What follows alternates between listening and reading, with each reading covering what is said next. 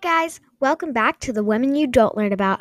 I'm your host, Mackenzie, and let me tell you a little bit about what I do here. In this podcast, I tell the stories of amazing women who you might not know or learn about.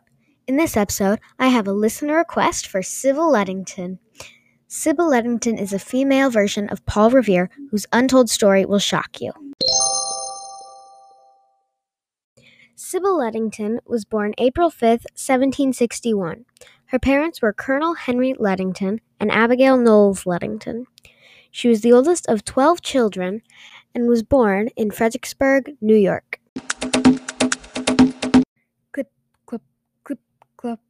The pounding hooves gallop along the path as 16-year-old Sybil begins her journey to warn U.S. citizens of the British. She rode twice as far as Paul Revere did on his journey. The only difference was that Sybil didn't get her story told until 100 years after.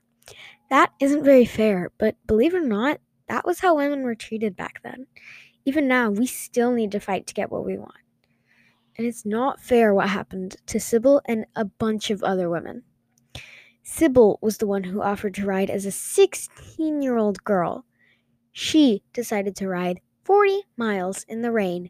She is the one who fought back by the people who attacked her with only a stick. She was the one who sent a man who wanted to go ride with her to go warn others. She was the one with 400 troops back waiting for her when she got home. The troops lost the battle at Danbury, but won the Battle of Ridgefield.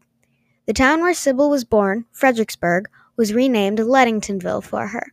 Her name was spelled wrong as Sibbell, Sebal, Sibel, and Cybil. It's actually spelled Sybil. She married Edmund Ogden at the age of 23. They had one son named Henry. In 1799, Edmund died. Sybil, Henry, and family moved to Unadilla in central New York. Sybil is now known as the female Paul Revere, only, in my opinion, better.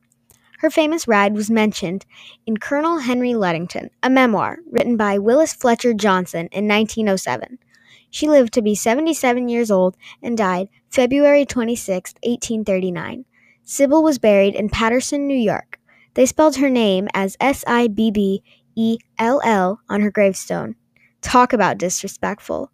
In 1975, she was honored with a U.S. postal stamp as the 35th woman with this honor. That was the female Paul Revere, Sybil Ludington. I loved her story, and I hope you did too.